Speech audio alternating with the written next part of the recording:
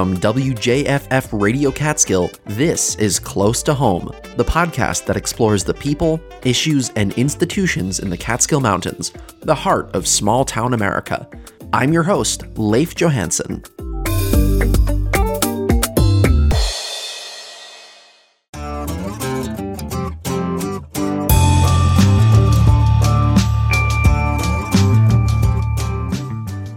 Hey, thanks for tuning in. Growing up in the Catskills, one of my favorite outdoor activities, and there are many good ones to choose from, was doing hikes up to the local fire towers. They always felt like such a fun reward when I got to the top of a mountain, offering incredible views of the surrounding area. If you've never done a fire tower hike, or seen a fire tower for that matter, they are these big metal structures with staircases inside that take you up to a lookout point on top above the surrounding tree line. There are 5 of them here in the Catskills and lots more up in the Adirondacks, and they annually draw thousands of locals and visitors alike. So I thought we'd do a short episode to get the scoop on why these structures exist, how they got to the top of these peaks deep inside the Catskill Park, and who is taking care of them today. To help tell this story, I sat down with Olivia Bernard. I work for the Catskill Center for Conservation and Development, which is a nonprofit based in Arkville, New York. And I work out of the Catskills Visitor Center office. So I work here in Mount Tremper at the Catskills Visitor Center, talking to people about things to do in the area. I also help to oversee the Catskill Fire Tower Project, which is a volunteer program that the Catskill Center has run since the early 1990s to restore, maintain, and also to interpret the Catskills Fire Towers for visitors. For those who aren't familiar, could you just give us a little bit of background on what the Catskill Center is? Sure. The Catskill Center for Conservation and Development has been around just over 50 years. It's an organization that's committed to both environmental conservation in the Catskills as well as economic development. And sometimes those two things seem like they maybe are in contradiction with each other, but they do really work in harmony with the stewardship programs that we have at the Catskill Center and with the bolstering of local businesses that we do and of tourism. And we try to do all of that in the most environmentally conscious way, which is why our stewardship program stays so strong, just because it's so important to balance tourism and recreation with the conservation piece.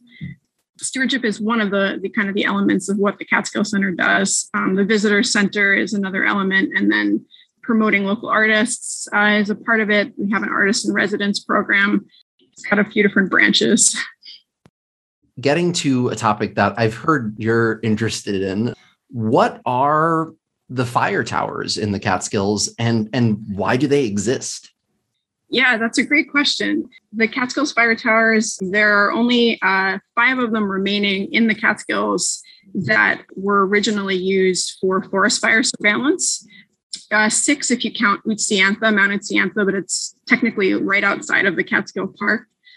So the 5 that remain, they were used by forest fire observers. So they were hired by New York State from kind of the turn of the century, early 1900s, through like around the late 1980s, early 1990s. Their work was basically to sit in the forest fire tower and survey for forest fires, particularly with like railroad industries. Forest fires were really common around the beginning of the 1900s. So that was one of the main causes that they saw for forest fires. It started as kind of a primitive program. Some of the first fire towers were actually wooden. And then a little bit later on, around the 1910s, the state came in and a lot of them were replaced with steel fire towers. And also observers' cabins were built on the summits of the mountains to make it kind of a more doable job for the forest fire observers who were up there for several months out of the year. They had telephone lines as well that that went up the mountains to the towers. And so if an observer noticed a forest fire, they would call down to the local towns to let them know that they had seen a fire. They played a very important role. They really were pivotal at that time in ensuring that fires were spotted early and that they didn't turn into really severe problems in the forest. So we owe a lot of what we treasure about the Catskills today from those observers. You mentioned that there were 5 fire towers remaining on mountaintops around the Catskills. How many were there originally? So there were originally 69 towers on the peaks of Catskills and 69. Holy cow. Adirondack Mountains. Yeah. And in the Catskills and the Adirondacks. Yeah, sorry, including Gotcha. the Adirondacks. Okay. And then today only 25 remain in the Adirondacks and 5 in the Catskills. So wow. From 69 to 25 and 5. And you also mentioned that there were cabins that were built on top of the mountains by the fire towers so people could more easily stay up there. Mm-hmm. Would there be observers, like single observers, actually staying up on top of the mountain for just months on end? Yeah, absolutely. That was their job. It's interesting. A lot of writers, I think, are attracted to that line of work. Like Edward Abbey, for example, he worked on a fire tower for a season out west. I want to say in Utah, because that was where he did most of his writing. Mm. But yeah, they literally would stay out there from, April through like October or so. And they would survey. I mean, of course, they would they would go back to towns. Oftentimes they had vehicles with them because there are a lot of service roads that can take you to some of the fire towers. And sometimes they brought family with them too. Like a couple of our volunteers who work for Catskill Center and the Fire Tower Project, they have memories of going up to the towers with their dad and surveying and helping to maintain the towers. So it's not a job for everybody, I would say, but I think some people get attracted to that line of work. Yeah, I can imagine it really being kind of a dream come true for a certain type of person. So when were fire towers practically used until? I'm assuming pretty much all the fire towers, at least in the United States, that are still standing are for tourism purposes, really, so people can climb up and get a good view and whatnot. But here in the Catskills, when did they finally shut down their original purpose, and what led to that? Yeah, Hunter Fire Tower, for example, was closed in 1989, and it was kind of around that time that a lot of the other towers were closing as well, by the DEC, by the New York State Department of Environmental Conservation. I think one of the reasons why the towers were sort of decommissioned was because there were other means to monitor for fires at that point. So things like aerial surveillance, people reporting things from the grounds was more common, maybe more rangers, more hikers, more modern forms of communication, and just more widespread communication in general, I think really contributed to the towers not being used.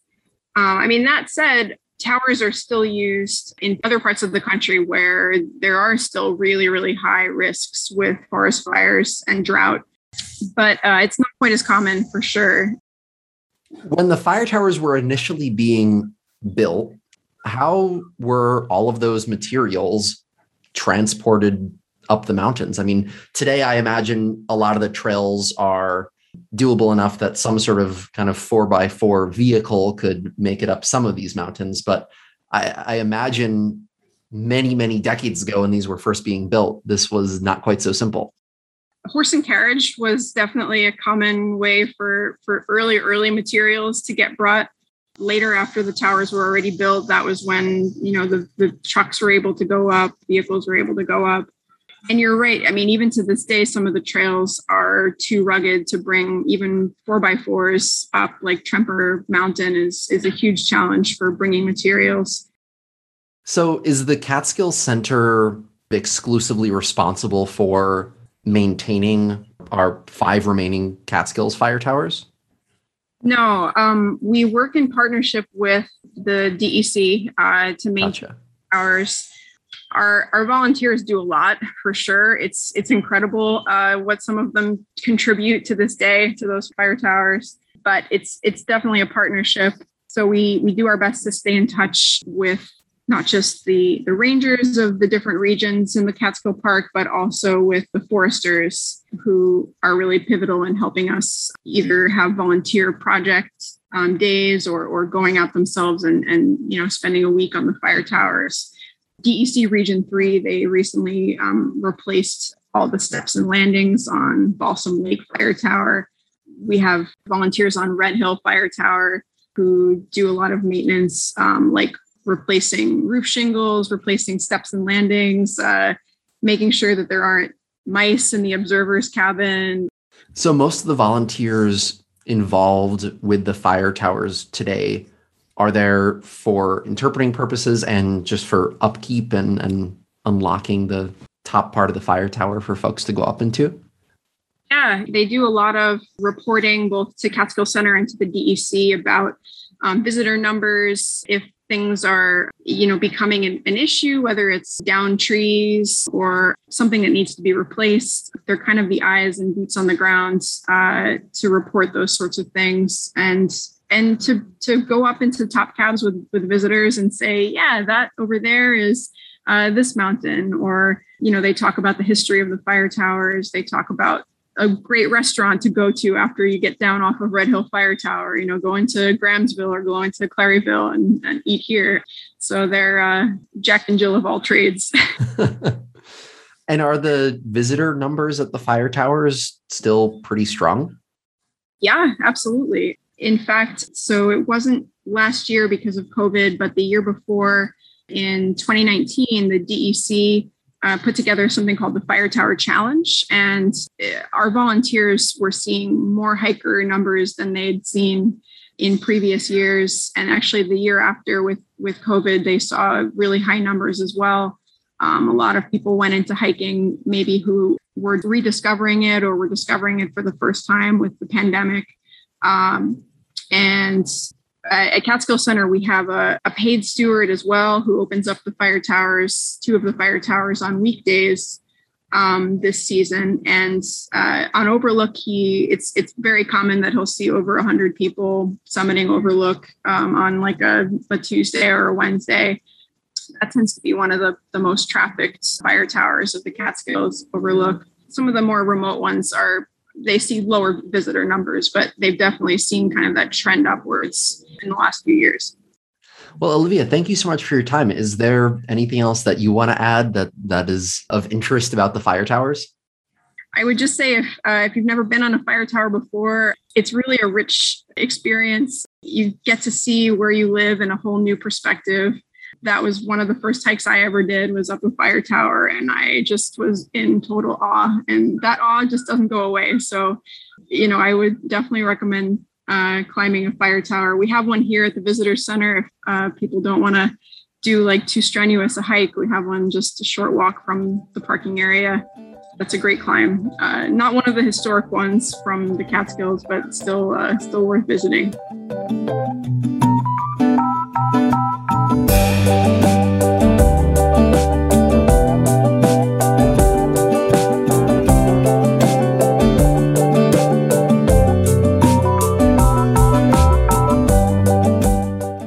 Well, there may be a fire tower at the Catskills Visitors Center, but if you're able to hike up a hill, there is simply no substitution for getting the breathtaking mountaintop views from the original Catskills and Adirondacks fire towers. So what are you waiting for? Turn off this podcast and go take a hike. Come on, get going. I'll wait. Thank you so much to Olivia Bernard from the Catskills Center for joining us on the program today. And as always, thank you for listening. I'm Leif Johansson, and this is Close to Home, a production of WJFF Radio Catskill. Have a great week.